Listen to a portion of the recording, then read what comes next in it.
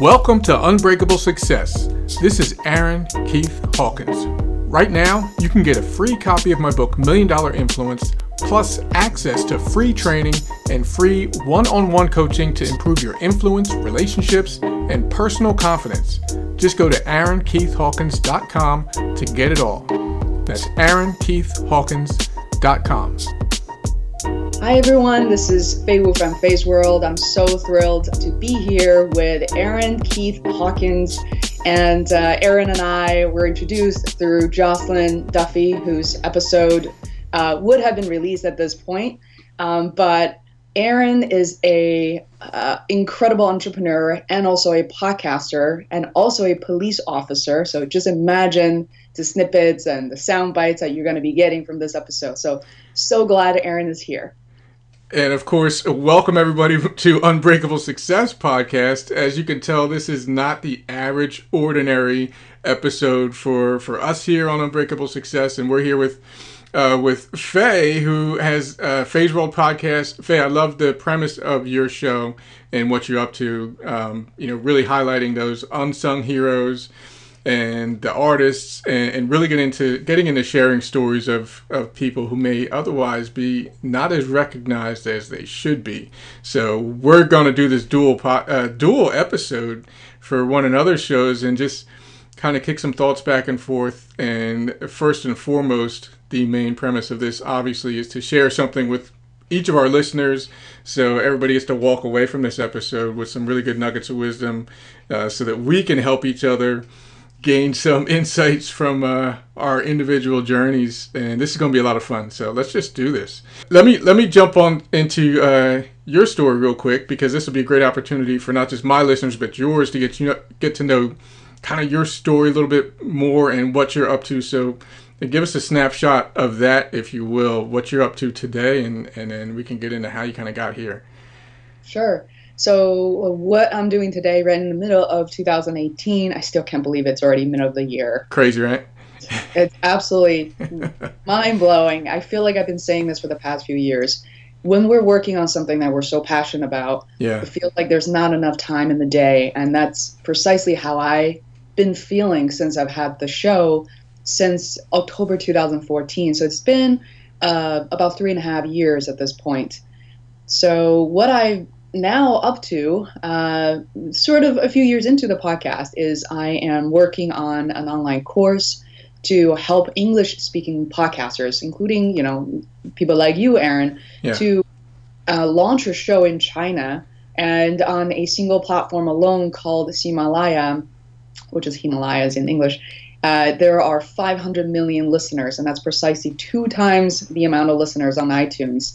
Working on that course, I am working on a Chinese podcast. I'm also going to be launching on that very platform, in addition to the English podcast I've had for 3.5 years.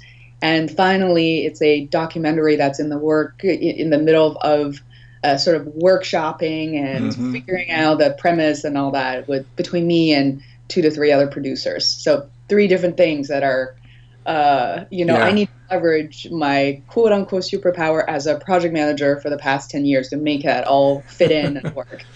That is so cool. Yeah, I know you're majorly busy. I love, we talked a few days ago, and we talked about this idea of helping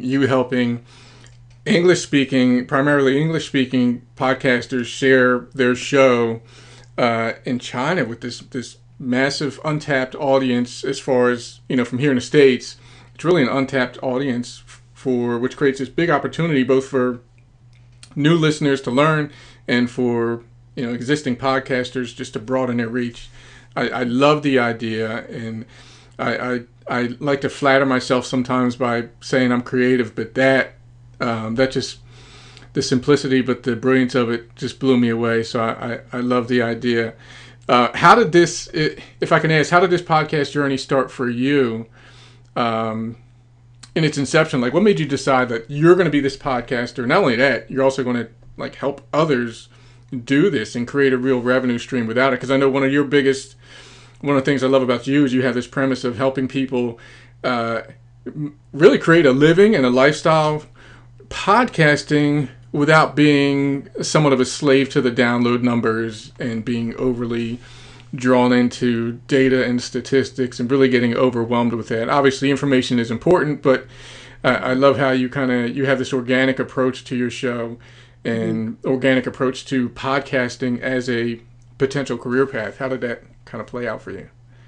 You know, that's such an interesting question. It took me a while to really connect the dots because we get into the groove and we live our lives the way we do for a long time. And not until recently, I haven't really shared this on other podcasts before, I realized as I was growing up, my mom has instilled the sense of counterintuitiveness like in me. Like she was the unconventional parent in China, which was a pretty difficult thing to do. So I remember when I was 6 or 7, every single child from our neighbors started learning the piano. So by the time they were 11 or 12, after all the beating and hard work, I mean, they all went on to like professional level of some sort. My mom made sure that I did not do that. She is like the Seth Godin in China. She's the one who asked to look the other way. And I say that. So what I ended up doing are playing baseball, playing ice hockey, the sports that didn't even exist in China. Somehow she found places for me to do it because I enjoy doing that and to stay active.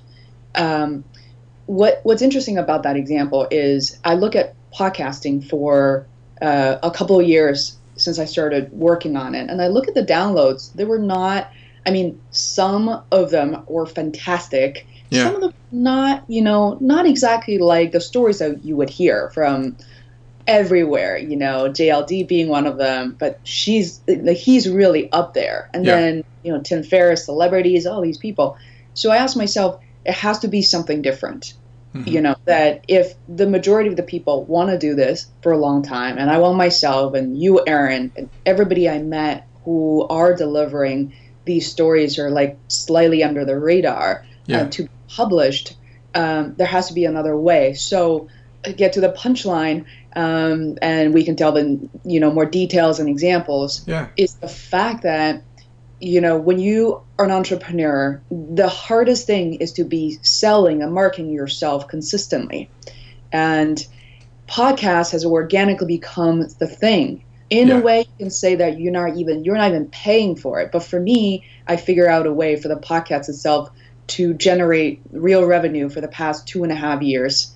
And really it kind of helped me to establish a sustaining business. Generated all the leads, new customers were generated from the podcast. Yeah, I love that. Now, is this the framework for what you do? Is that something you kind of came up with, like just on your own? Just kind of, there's those ideas pop in your head. So let me try this, or were you inspired specifically by someone or somebody or something, even in another industry? Is there something that kind of sparked the steps to take that you thought might actually make what you're doing sustainable? So I think I did not think much about selling. I don't think I came from a background where both of my parents are artists, by the way, and they didn't teach me a thing about finance. My mom still needs me to comb through the statements of CDs and investments that she made. So, for me, within 10 episodes of releasing Feisworld, the first 10 episodes were family and friends. I started to notice that people were reaching out to me. In this particular case, Christina Reed was this profound producer for so many Disney animations, reached out to me and said she was hoping to reinvent herself. And even before her kids went to college, actually, which was interesting. She didn't want to wait anymore. She wanted to do something different. She said if I could help her.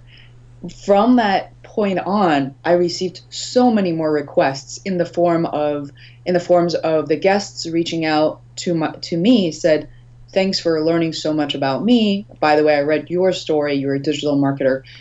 I'm not so sure, but could you help me with X, Y, and Z? And, there are many, many questions along that line, and even questions, even referrals, such well-written referrals from guests to say, I don't need anything right now, but I'm going to introduce you 5 different people who may need your help with digital marketing, website building, design, which is mind-blowing. Wow.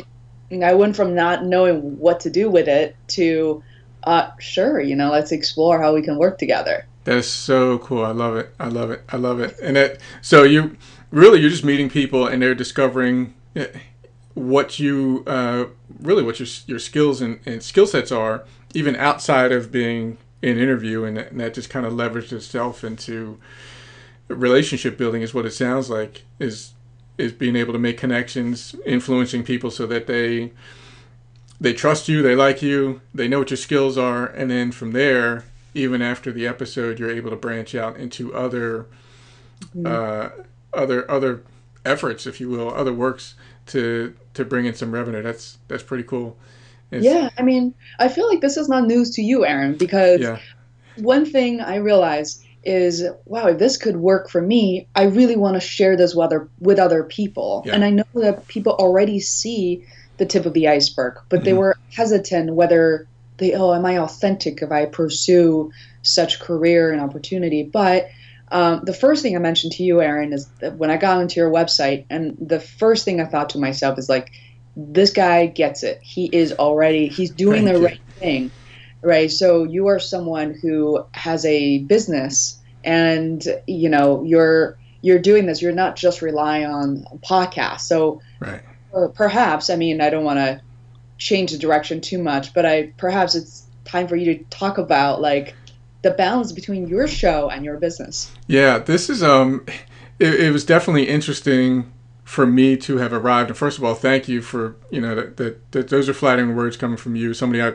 respect and really admire a lot. So for you to say that about that first impression of my site means a lot. So thank you. But as far as me and how I kind of integrate my show from a business standpoint, it's kind of fun because, first of all, I love doing this so much. I would, and it doesn't mean I'm going to settle for, but I would actually do this if it made no money, because I just like it that much. But businesses don't tend to sustain themselves if they're not making any revenue. So therein lies the how do we turn this into something that is sustainable financially? So what's interesting for me is, as you mentioned when we started the show, my traditional career was as a police officer, and I'm a captain now here in New Jersey, and I still have 12 months left before I completely leave and retire from and kind of pension out from that job. But at the same time, I have my show, I have coaching practice, I just authored my first book, and I have an online course. So what I decided to do when I realized that I was going to start this podcast, and when I finally kind of took the training wheels off and started feeling more comfortable just actually doing the show without wigging out every episode, that's when I started thinking about how do I make this into a business. So for me, simply offering something that kind of, to me, I like to think it kind of naturally leads into the other things and other skill sets I have. Like my career was in law enforcement, but my graduate degree was in leadership. I kind of minored in professional coaching. So coaching is something I do on the side. I do one-on-one coaching. And I also have this online course, which kind of is like a different plateau of service from me. And then I have my book. So the podcast for me gives me the opportunity to offer those things on the intro and outro. So anybody listening to the show, before the show, I'm sure you heard, you will have heard a bumper either advertising my book to get my book for free, a live event that may or may not have already happened by the time this episode releases. So I like the show because it'll naturally attract the people that would be interested in my service. So in other words, like Unbreakable Success is mainly about entrepreneurship, but more so a lot of times it's on the mindset side of things in addition to the strategy. So my book is on influence. So people that are in business, everybody's teaching how to do sales funnels and lead pages and lead magnets and email automation. But the trick to that is, and what I constantly see from meeting with entrepreneurs, the frustration comes in. They learn how to do that stuff. Mm-hmm. They learn how to set all those technical things in place. But those are it's a blank slate. Like you can do all that work to have a landing page and an email automation system and a lead magnet for people to get, but if you don't know how to connect with people authentically and you don't know the triggers of influence and all that stuff, you're kind of left out in the cold, because it's like, wait a minute, nobody taught me what I need to say or how I need to say it or how am I going to relate to these people? What do they want to know? Like, what is it that I could say that could tap into their emotions? And that's what I like to offer through my services. So it's kind of organic for me because the things that I enjoy doing outside of interviewing help with that. It really helps with influence and all that kind of stuff. Yeah, I love this conversation because, again, I look to the list of guests I've interviewed, Chris Voss being, I mentioned him briefly. I haven't had a lot of police officers. Chris happens to be one of them, and who also leveraged his expertise as an, I think, FBI agent, hostage negotiation expert. But immediately when I talked to you, instead of thinking, Fei, you'll not believe this, I'm a police officer, it's like, I believe it, and I think you should absolutely leverage it. Yeah. And what are some of the, you said there's some translation happening between what you do, what you learned on the job versus what you end up teaching people. So like, what are some of the examples, perhaps? Yeah, it's funny. You and I were talking a little bit earlier about how sometimes there's things that you don't think should be mentioned about ourselves. Like for me, it took me for a while to even, and I think I'm at this point I have like 50, probably by the time the show comes out, we're at 50 something, maybe 60 or so episodes. And I don't know how much, if at all, I mentioned my other career during my own show. It just never came up. And I realized in hindsight is one of those things I almost felt like I didn't want to bring up because it didn't fully translate into the mindset world and the entrepreneurial world, just because I assumed that people wouldn't want to hear about that. But as we were talking earlier, it's that the truth is really those things about ourselves, no matter, for all of you that are listening and for you, Fei, that, like I said, we talked about it, those things that kind of make us interesting and set us apart from everybody else is really what helps the most. And I think what gives me the most leverage as a coach and as a keynote speaker and a trainer and all these things that I do outside of that law enforcement world, for me the leverage came from decades of experience, seeing people in their worst moments or going through their worst experiences, and learning for myself how to process all of that stuff. And it really helped on a few standpoints. Number one, as a coach and somebody who's looking to support people, whether it's in business or in a relationship, because I've coached people on different things. Sometimes it's strictly business related. Sometimes it's just relationship related. But the ability to have seen some of the most horrific things really helps for me. It takes the edge off for me internally. So when I respond to whatever it is they want help with or they're struggling with, for me it softens the blow, because there's not a whole lot that somebody can tell me where I'm going to be like, oh my gosh, you're a mess, because I've seen so much more, but it also helped me in a lot of ways with empathy, because I had to learn in that job as a police officer to empathize without becoming overly emotional to the point where I can't kind of register and strategize, okay, what do we do from here? So having a couple decades of caring, but also being able to isolate it, separate it, look at the situation and say, okay, this is bad. So, all right, let's just deal with this and let's figure it out. And I think it makes so much sense. I interviewed a lot of doctors who, do say that when they go home, they see their children and they have such a different perspective. Yeah. They've seen juvenile cancer. They've seen a lot of the worst things that could happen at the hospital. And I think same goes for you. And I know it's hard, without sharing names and maybe specific situations, like what are some of the memories that you may have, as in that really perhaps hit you? Because I think we can all imagine what some of the situations are. Yeah. But I'd love to hear maybe a story that you could recall recently or from long ago. Yeah, I mean, there's so many, so I mean, I won't get into some stories just for the sake of, making them overly dramatic, but I'll use some that can really be tangible to probably most listeners. So there are times, as I'm sure you can imagine, there are times where some people wind up dealing with or having the same issues resurface repeatedly.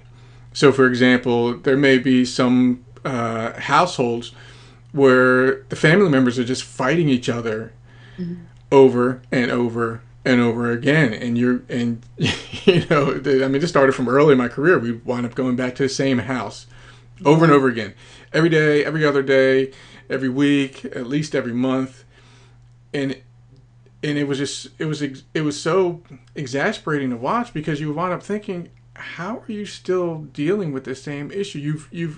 This is a problem. The same issues are coming up. How have you never moved forward? And it really helped me realize that in business, for people that are looking to succeed at something and they keep struggling in the same way, it helped me early on realize, okay, if something isn't working in business, because a lot of times entrepreneurs will be faced with the same struggles. They can't scale, or they're not attracting the right clients, or they can't close. They're not connecting correctly with when they do reach people, or if they have, if it's a coach, whether it's a fitness coach, relationship coach, or whatever, when they have those consultations or they have those conversations, they're just not connecting with the people in the way that they want to. But it's happened repeatedly. So, those two stories translate, because it helped me to realize that very early on, when you see a problem happen more than once, then it's time to learn something new. It really is. Like, don't just get through the day and survive it and grin and bear it.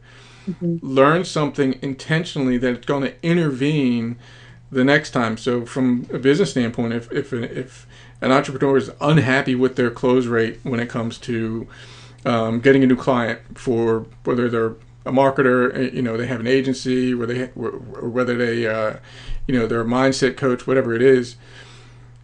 If they're having that problem, they need to learn a new skill that they can use and implement the next time it happens. So in the case of the families, they need to learn a new skill when it comes to, okay, what am I going to do next time this disagreement happens? And the same thing in business, they need to learn, what am I going to do the next time I'm faced with this same situation? And that's not something that it's not something that's usually thought about in that fashion, at least from my experience. But seeing that happen so many times, it's where my brain goes first. Is when I see or hear of a problem, I look for the place where something can be plugged in, like exactly where this is happening, and let's insert a new behavior right here and get real specific with it. And I find it to be helpful. Yeah, I mean, I think this model has worked for a lot of the people. For example, our mutual friend Jocelyn Duffy, who has figured out copywriting or writing in general that works, and the writing that does not work at all. She definitely, and then I say that, and I know that's not the only style, but I'm a huge fan of seeing people finding their niche, right? Finding how they're different, and also as you acquire more customers, so you can actually test out, like beta test what works, what doesn't work. And I see that all the time with my work as well. Even with designing an online course, I see where people get stuck, where they keep moving forward. What are maybe a couple of things that you would provide to your customers? What are some of the things maybe you see where they get stuck? Can you think of anything? I know, like, I can. I'm gonna go with there's a few things, and I'll say this from an influence standpoint, because that's just what's been top of my mind, because I've been this book has consumed me for the past month, and that's what that's what the book is about. So there are four things that come to top of mind with people that I've worked with one-on-one, and people that I know of, and I've seen them struggle.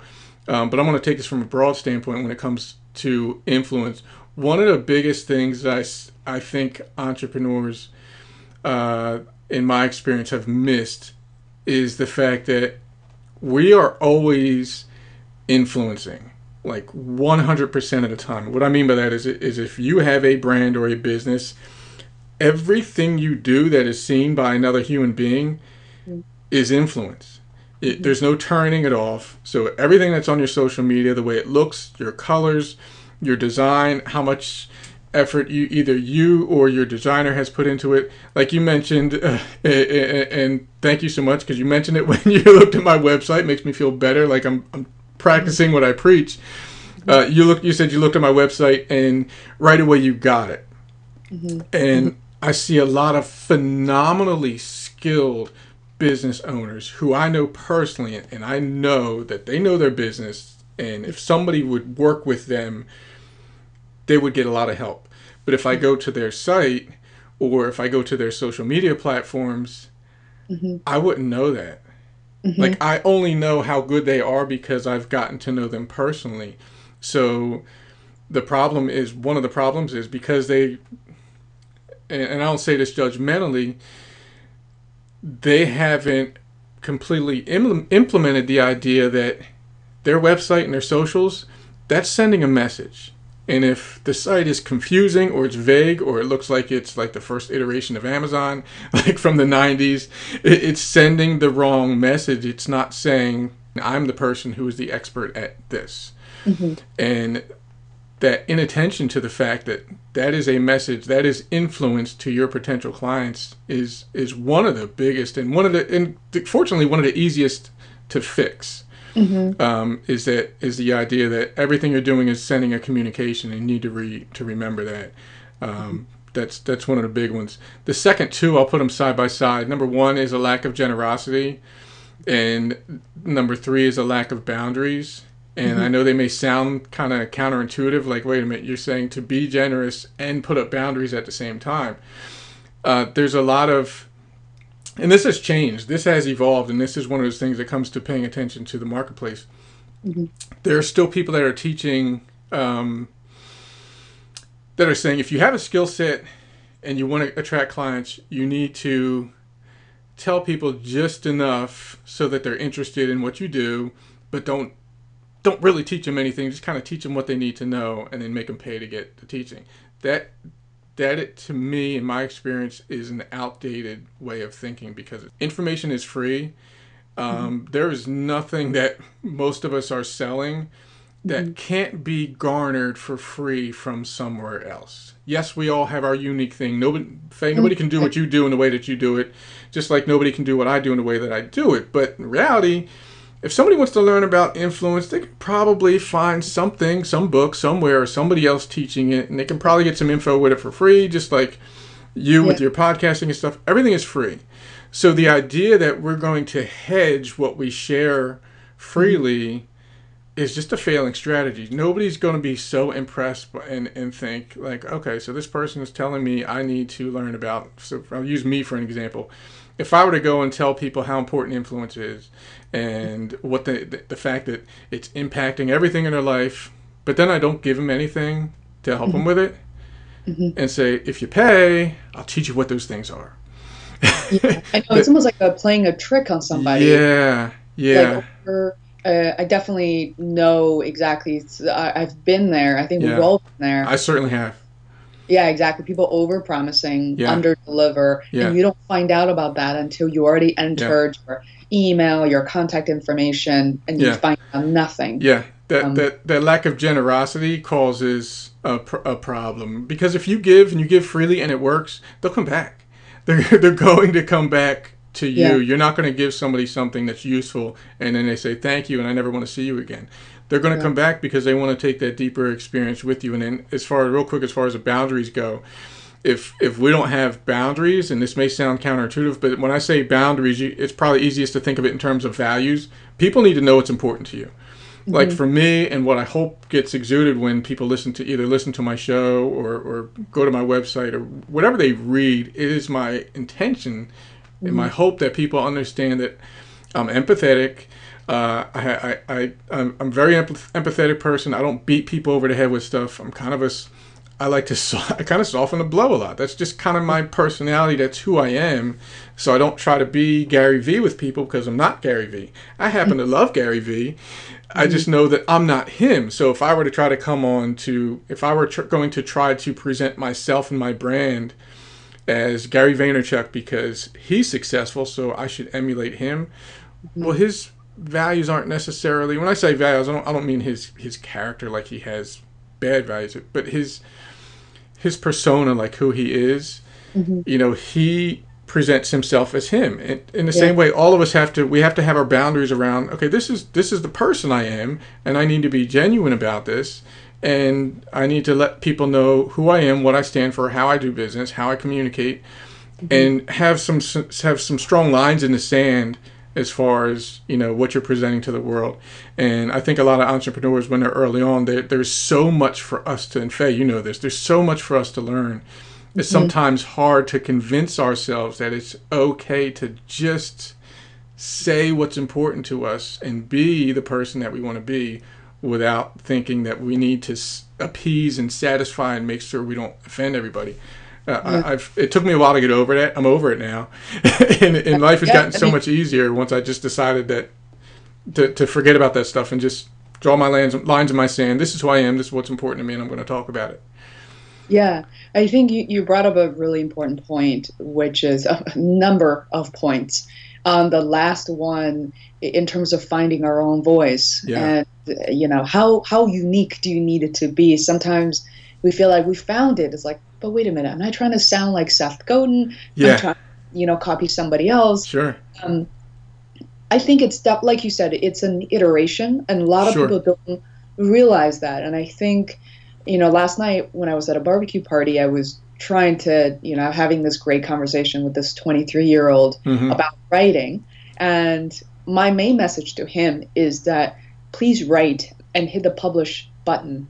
Yeah. And you're not going to necessarily find it tonight or tomorrow, 30 days from now. I mean, it's a long time for young millennials these days, but it's a process. And I also encourage people, I'm sure, Aaron, you've been blogging and posting for a while, and sometimes we go back to our earlier work, and even episode 1, you're like, oh, I still want to delete this. I can't because it's part of the show. And I think that is the process. And how many times in our lives for us to do something and see the trace of it, right? Yeah. Like for you being a parent, there are pictures taken with your adorable young daughter, there are conversations that you remember. Yeah. With podcasts, it's kind of a similar thing, that you see the growth of yourself. So that is something, I think it's really powerful, and I want people to not feel bad about that. I think it's one of the message I have. In terms of something else you said about the website, I was like, I want to say something because that's sort of what I do. And I see a lot of people not having a website because they feel like it really doesn't live up to their expectation, and they're maybe right most of the time. What I was really impressed about is that you built this whole thing by yourself. Is that right? Yeah, I did. Okay.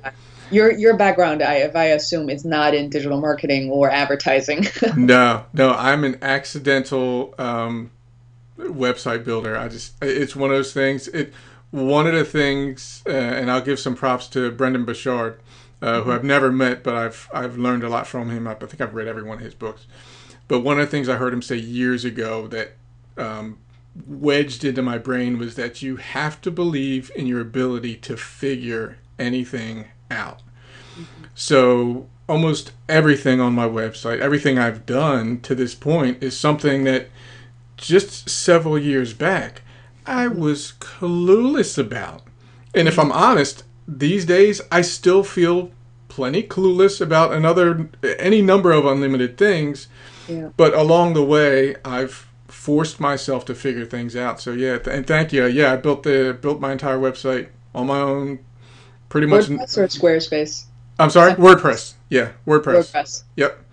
Yeah. So it's and again, to your point, it was a process, because the first version, my Amazon 1.0 version of my website, if I were to look at it today, it was. I would be embarrassed. I would only show someone these days just to say, look at how bad I was, and it was okay. I think if we put what we're talking about here in a nutshell, we have to be willing. We have to humble ourselves enough to be willing to suck at something, if I can say that. Like, we have to be willing to say, I'm going to start, even if it sucks, because probably every version of my website up to this one, I was not even remotely happy with. I was in some ways embarrassed by it, but I had a website. And there were people that came there, and there were people that were thanking me for some of the content was on there. And even though it wasn't perfect, I was in a process of improving. And if we're willing to, we have to be humble enough, because a lot of times I think and you can tell me your thoughts on this, Fei, a lot of times if we're honest, and I know I said I'm not Gary Vee, but I'm going to be kind of blunt right now. A lot of times our ego sets us up for failure, because we're not willing to have anything that's less than perfect. So if my website doesn't look like so-and-so's, then forget it. I'm not just doing it all. And that is, you lose before you even start if we take that stance.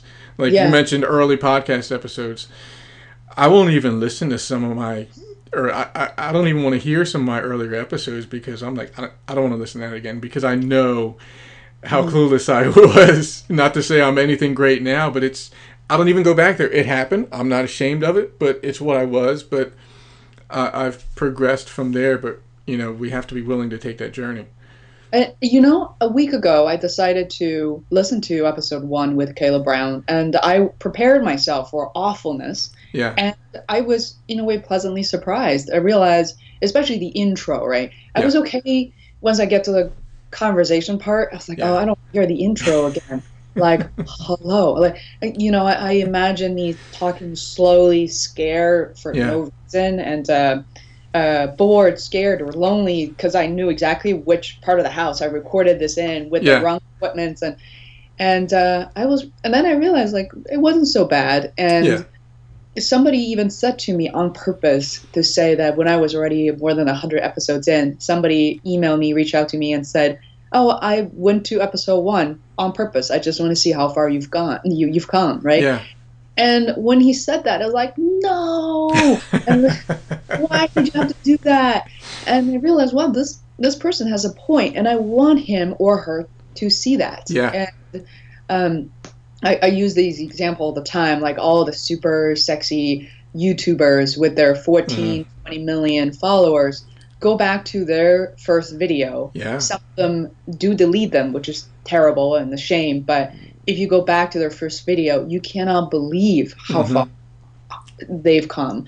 I think that's such a beautiful thing, because what this vision or this picture we have in our mind, in terms of what's good or perfect, even that's wrong. Yeah. We don't even know, like using a simple example of writing or, web design, maybe everybody has a different point of view, right? Like, oh, that's pretty or, but when it comes to writing, everything we learned in school, not to say they were correct grammatically and everything, but that's not the type of content that will resonate and touch other people. Yeah. Nobody talks like that. You can even notice in a TV show or movie when the script is over prepared and over scripted.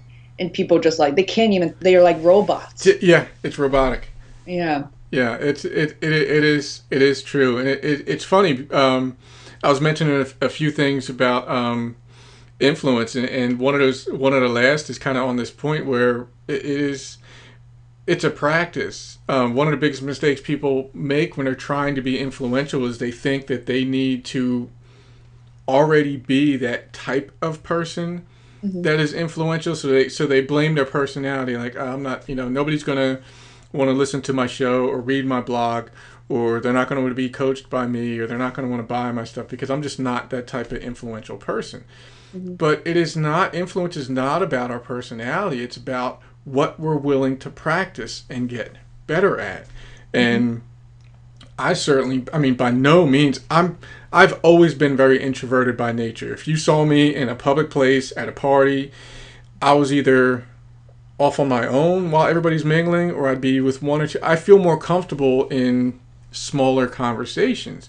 But I didn't, like now I'll get in front of an audience of I don't care how many people, and I'll just freely speak. I care less who's there. Because it wasn't about who I was. It was what I decided to practice and train myself to be more comfortable with. And I'm sure you've gone through the same progression. Like you said, you went back to your first episode because you wanted to see the progression, which inherently means you knew you were intentionally making progress and you intentionally wanted to get better at the same thing. And I think that's an important thing for business owners or anybody, regardless of what somebody's doing. You could have a nonprofit or something that you wanted, some mission, something you wanted to get better at. Even if you're just a parent, you want to be a better parent. Wherever you are now does not mean that's where you need to be a month from now or a year from now or even an hour from now. There's always, like, this is the things you're doing and the impact you're having and creating is a matter of how much you're willing to learn and how much effort you're willing to put into getting better at whatever it is you want to achieve. And that's a big lesson that I wish a lot more people would. I wish I would have learned it quicker. But it's just something it took me a while to become aware of, which is why I kind of harp on it these days. Yeah.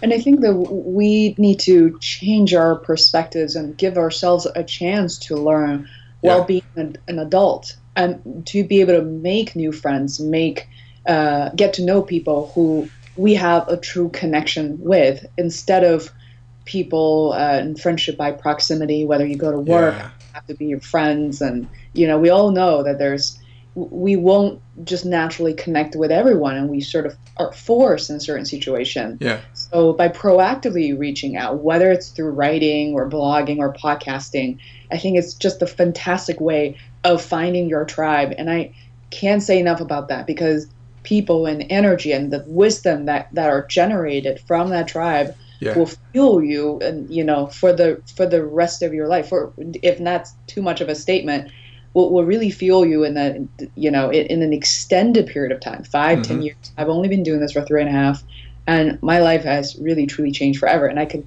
tell from your voice that starting your own business, running the podcast, I've also done the same for you. It's not, this is a pretty strong statement right there. It is. And it's not, what you're saying is not an overstatement. I think you and I may have touched on this before in another conversation about, if you were to look back 5 years from now, it's almost like you can't recognize how things were then as compared to how they are now. That's certainly the case. Certainly the case with me, because these relationships that I've built as I've practiced being willing to reach out to more people and being willing to have these conversations and being willing to ask for something, whether it's something that I can give or something that I need, that I want support with. Being willing to go through these progressions and engage in the bigger mission without worrying about whether somebody else will agree or disagree with it, and just knowing, okay, this is my ultimate goal. So, is this thing that I'm worried about doing, is it going to help me get to that? Is it going to serve that bigger picture? Is it going to serve that ultimate goal? And if the answer is yes, then, to quote Mel Robbins in the 5-second rule, 5, 4, 3, 2, 1, okay, I need to do it. Send the email, make the call, ask the question, ask for the introduction, and just do it. And it's amazing how, like you said, your life can totally change forever just by being willing to keep stepping towards that direction. I love it. Yeah, absolutely. And I know that we're running up against the time. I don't want to take more time away from you and your family. I do want to talk about the SWAT team. And you mentioned to me like 2 days ago, I realized, what was it like? How long have you been, what are some of the tasks? Because I guess some of these are like high profile stories, but like, how did you become one? What is it? I've only seen it on TV, and I don't know what it's all about, really. All right, we'll do the quick rundown of that. So I was on a SWAT team for 15 years. Wound up leaving. I was when I left, I wound up being one of the team leaders. But that started a couple of years, back in the 90s. I'd been on the job a couple of years, and then I kind of got asked if I wanted to join a tactical team, and said yeah, because it sounded like the cool thing to do, the elite, so to speak, thing to do. And from there, it was a lot of training. We went a few different places around the country to study with some of the people from LAPD and stuff, and learn hostage rescue tactics and all that kind of thing. And so it was exciting.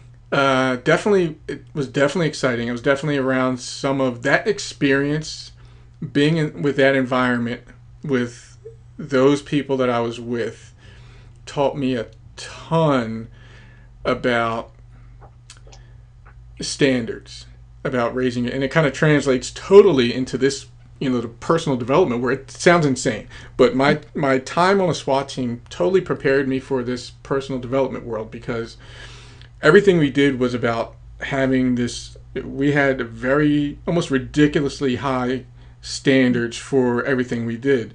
The movements, the way we flowed through a house or a building, if we had to make an entry and search for whoever it is, the armed robber, the murder suspect, whatever it was, everything had to be done, like your awareness had to be at 100.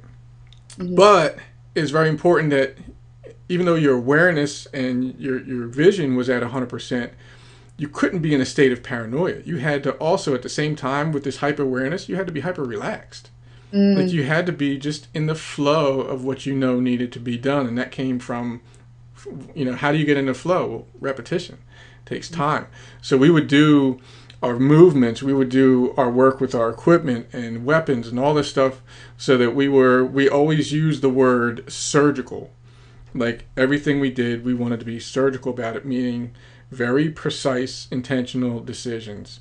And that totally transitioned to my mindset now when it comes to having these very high standards of what I do. But does that mean there was perfection there? Of course not. No.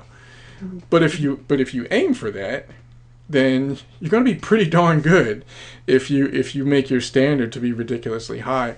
And that helped a lot prepare me for what I do now. It really did. You talk about like the flow of things or doing things the same way. What does that mean? I mean, when you face, I am a huge fan of this TV show called The Unit. Okay. Yeah. And it's, I think it's based on a book, Delta Force, written by this gentleman I happen to be friends with on Facebook. And I'm not really his friend. I think I actually have that book on my shelf. It's incredible. I thought that, and I think what's fascinating, and then typically I don't really watch a lot of army movies or shows, but this one happens to be like just so well curated and like shot together, and like I think a lot of brutality, but there's also a lot really emotional and sensitive to it. I think one thing that they talk about, doing things the same way, including the way you walk into a room, the way that the team is organized, and then who's first, second, third, and then the way that what are some of the things I find really fascinating? Yeah, some of those. It's funny how one thing, I have to tip my cap sometimes to the film industry these days, both television and movies, because even though they are not realistic in the sense of all the over-the-top stuff that's almost obvious, sometimes there are times that I'll watch, and it really depends on the show, but there have been more times in recent years than in previous years that some of the tactics and the mindset and the stuff they do is a lot closer to reality than it was, in the 80s. If you watch some SWAT show in the 80s or 70s, everybody's jumping out of the back of the van and the hut, and they look like soldiers. And I look at it, I'm like, what is that? It's just the weirdest thing. But yes, to answer your question about flow, some of the things are, number one, like you said, it's a lot of repetition. And we got to the point where we literally could communicate, and we could clear a huge building, warehouse, anything without ever speaking a word. And we could tell each other what to do, what not to do, what we were worried about, simply with, a head gesture or a hand symbol. It was an entire language of, and then predetermined movements based on that unspoken language and signals that would help us accomplish what we needed to do very quickly with almost without any friction amongst ourselves. Like we knew what needed to be done without speaking what needed to be done. So just little things like, always checking your corners, remembering that, you're in a 360 degree environment. So don't just look in front of you. You have to look down. You have to look up because there could be a threat in any location. Like a lot of that stuff. And it became so natural. But it translates because, in business, like it's simply, if you break it down, it's a matter of setting rules and then practicing those rules intentionally over and over again. Well, think about that in business. I mean, the way you treat customers, how quickly you respond to an email, how you schedule your next day or don't schedule your next day, depending on those habits and those rules that you set up and how committed you are to following through with them, that creates flow. And either you're not doing those things that need to be done, and then it becomes a negative flow. Like you just create habits that aren't useful, or in this case, like we became very committed to movements and communication, so that they became second nature, and they kept us safe. Like 15 years, we never took a life, and we never lost one. In my little, it was a relatively small part of the world, but it certainly worked. It certainly worked for us. New Jersey, New York, the area, it's not exactly free from crimes. Sure. I mean, you're not, you know what I mean? Like when I think Chris Voss also worked in New York back in the early 90s, 80s. Yeah. And he said he went through a phase of like people walking up to him and he's ready to fight, and which is not the case anymore these days. But, there's so many questions. One thing I noticed that people probably will ask you a lot is like, oh, why don't you teach self-defense? Or I think a better question is, how do those skills potentially translate to our day-to-day activities? Yeah. I don't know whether you've ever encountered outside of work, once you're in a dark alley or you're maybe with your family walking around like unfamiliar town. Like, what do you do in that situation? Yeah, for me, I was never one of those people where that career really took over my home life. So like one of the best pieces of advice I got many years ago was from one of the guys I used to work with. He's retired now, but he told me when I got married back in 1996, he said, whatever you do, if you listen to nothing else I ever say, do not take this job home with you. And I knew before I even started a job, I knew that I didn't want my identity to be attached to the career. That was just never who I was. Interesting. I never wanted that to be my identity, to the point where if somebody introduced me as a cop, I would get so pissed off. Because to me, it was like, okay, if I were an insurance salesman, you would have not introduced me as, hi, this is my friend Aaron, he's an insurance salesman. It just doesn't happen. But it was weird because in my career, not everyone, but a lot of people would introduce me as that. And I developed, for a while, it's not there anymore, but for a while I had this self-consciousness about it, where I didn't want to be associated with that. I wanted people to get to know me, not me because they had assumptions about who I was because of what I did for a living. But little things that did carry over, like if we go to restaurants, I never wanted to be seated with my back to the door. I always wanted to be seated facing the door because, I mean, we all know how insane society can be. If something like that were to happen, I wanted to immediately see it before it played out, because I inherently notice things that a lot of times that are out of place. But I want to be in a position to see it first. Little stuff like that helps. What really helps, that can transition to our listeners. One of the things that I learned, one of the best skills I learned, of the many skills I learned, being on that SWAT team for so many years, was visualization. There's a lot of, in the self-help world, a lot of people talk about visualizing your goal or visualizing what you want your life to be, and people do that. They'll say, picture the house you want to live in, and where do you want it to be, what country, what does your bank account look like, and all that kind of stuff. And visualizing that end goal, which in my experience isn't necessarily a bad thing in and of itself, but I think it misses the point, because what we did a lot of was visualizing the process. So in other words, if we knew we had a pre-planned event and we were going to look for person X in this home, and we think he's usually in this area of the home, like we would have all these things played out. We knew that the end goal was to detain this person without anyone getting hurt. That was a goal. But we didn't visualize being standing in a room still with him on the ground, handcuffed. Interesting. There's a process. That didn't help. I mean, visualizing that isn't going to help you get there. Yeah. What does help is you visualizing, okay, step A, how are we approaching? What's our route? Step B, what are we going to see when we get out of our transport? Step C, what's our entry point? Where are we going once we get through that? We're visualizing every single step along the way. That's the potential. Where are the potential threats? Who else is in the home? We're visualizing everything up until the point where the goal is accomplished. The goal accomplished was almost irrelevant. Yeah. That was never, for me, it was never part of my visualization. Was not, yay, we arrested him. Like, that was never even a thought. My process, and literally with eyes closed, we would, almost like meditating, when we were transporting on the way to do a job, you would see umpteen big dudes all geared up with automatic weapons with their eyes closed, and you just see their heads bobbing because we were visualizing the process of what it was going to take to accomplish that goal safely. That is what I think is missing from a lot of people in the business world.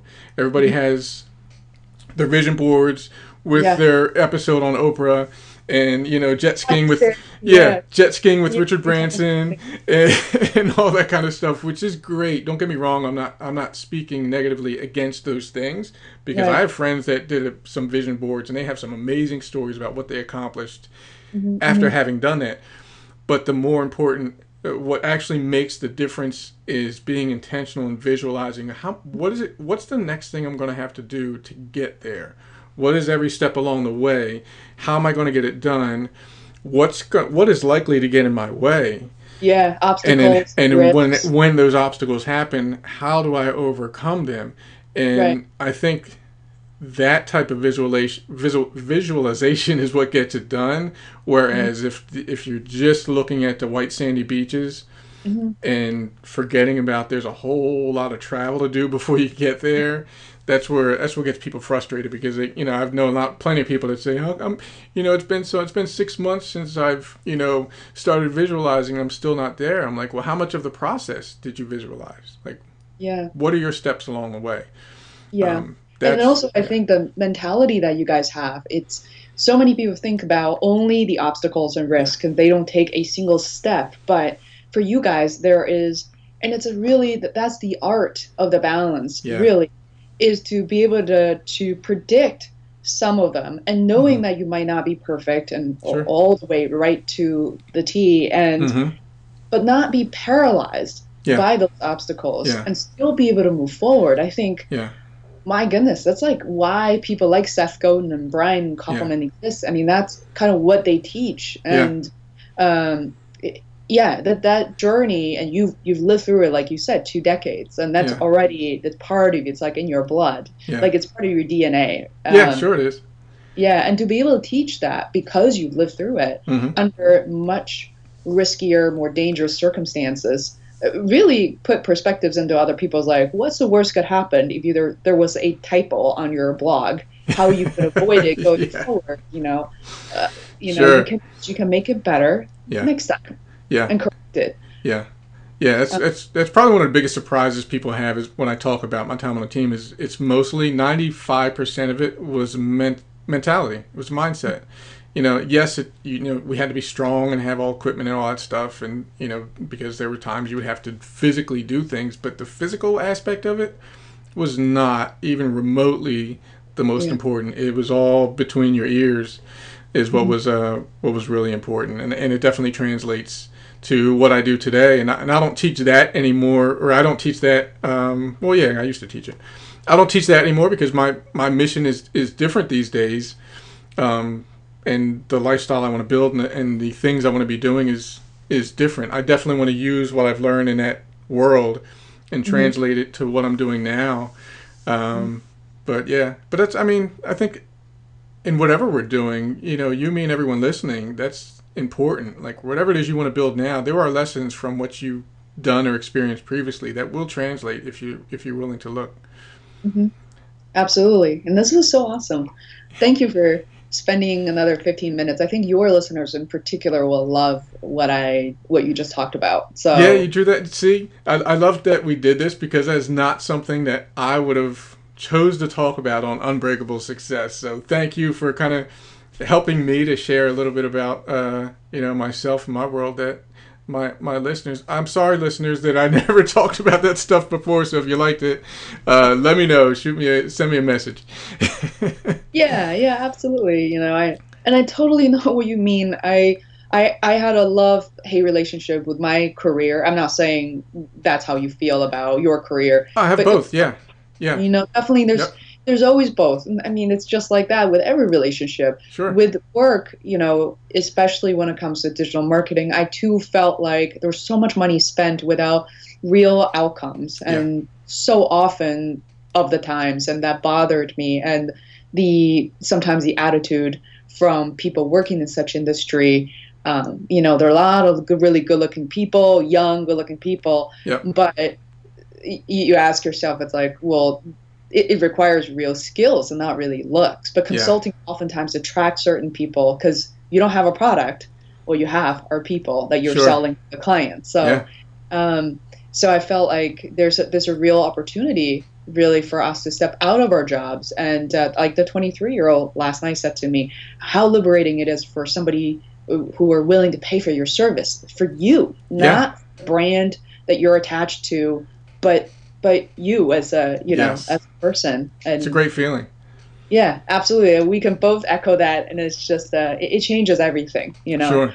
But thank you so much, Aaron. Let me know. I mean, I know I tend to throw a lot of questions out there. If there's anything you need from me, I'll be happy to provide it for you. But I know that I'm very excited about what I got out of it. Yeah, I can't wait to air this one. This was a lot of fun, and I almost feel like we should do a part 2 and kind of brainstorm and put together a part 2 session. So we're going to stay in touch. For everybody on Feisworld, thank you for joining us and sharing this conversation, and of course for everybody on Unbreakable Success, thank you for hanging out again, and we'll see you next time. Fei, parting words, my friend. Yay.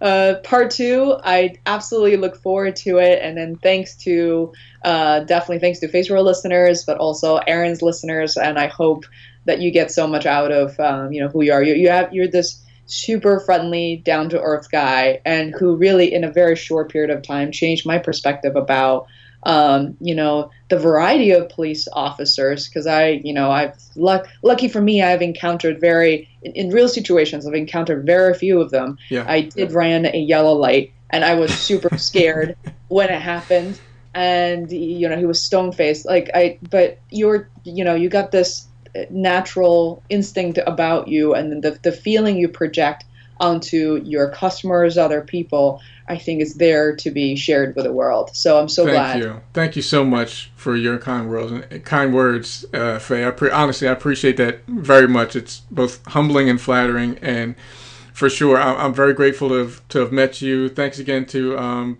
Jocelyn for introducing us, and love what you're up to. Love the show.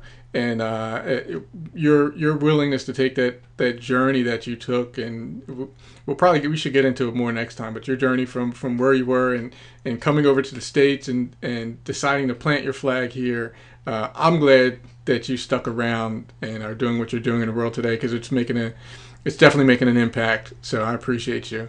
But we're going to do this again. So yeah, thank you so much. I'm so glad. I hope you enjoy editing this. I'll keep you posted. But we'll certainly be in touch. Sounds good to me. So, all right, everybody, goodbye, and we'll see you next time. Fei, thank you again, and we'll talk real soon, all right? Yeah, talk soon. Okay. Hey, it's Aaron, and thanks again for joining me. If you liked that episode, please make sure you hit subscribe to make sure you get the next one. Also, to get a free copy of my book, $1 Million Influence, plus access to free training and free one-on-one coaching to improve your influence, relationships, and personal confidence, just visit AaronKeithHawkins.com to get it all. That's AaronKeithHawkins.com.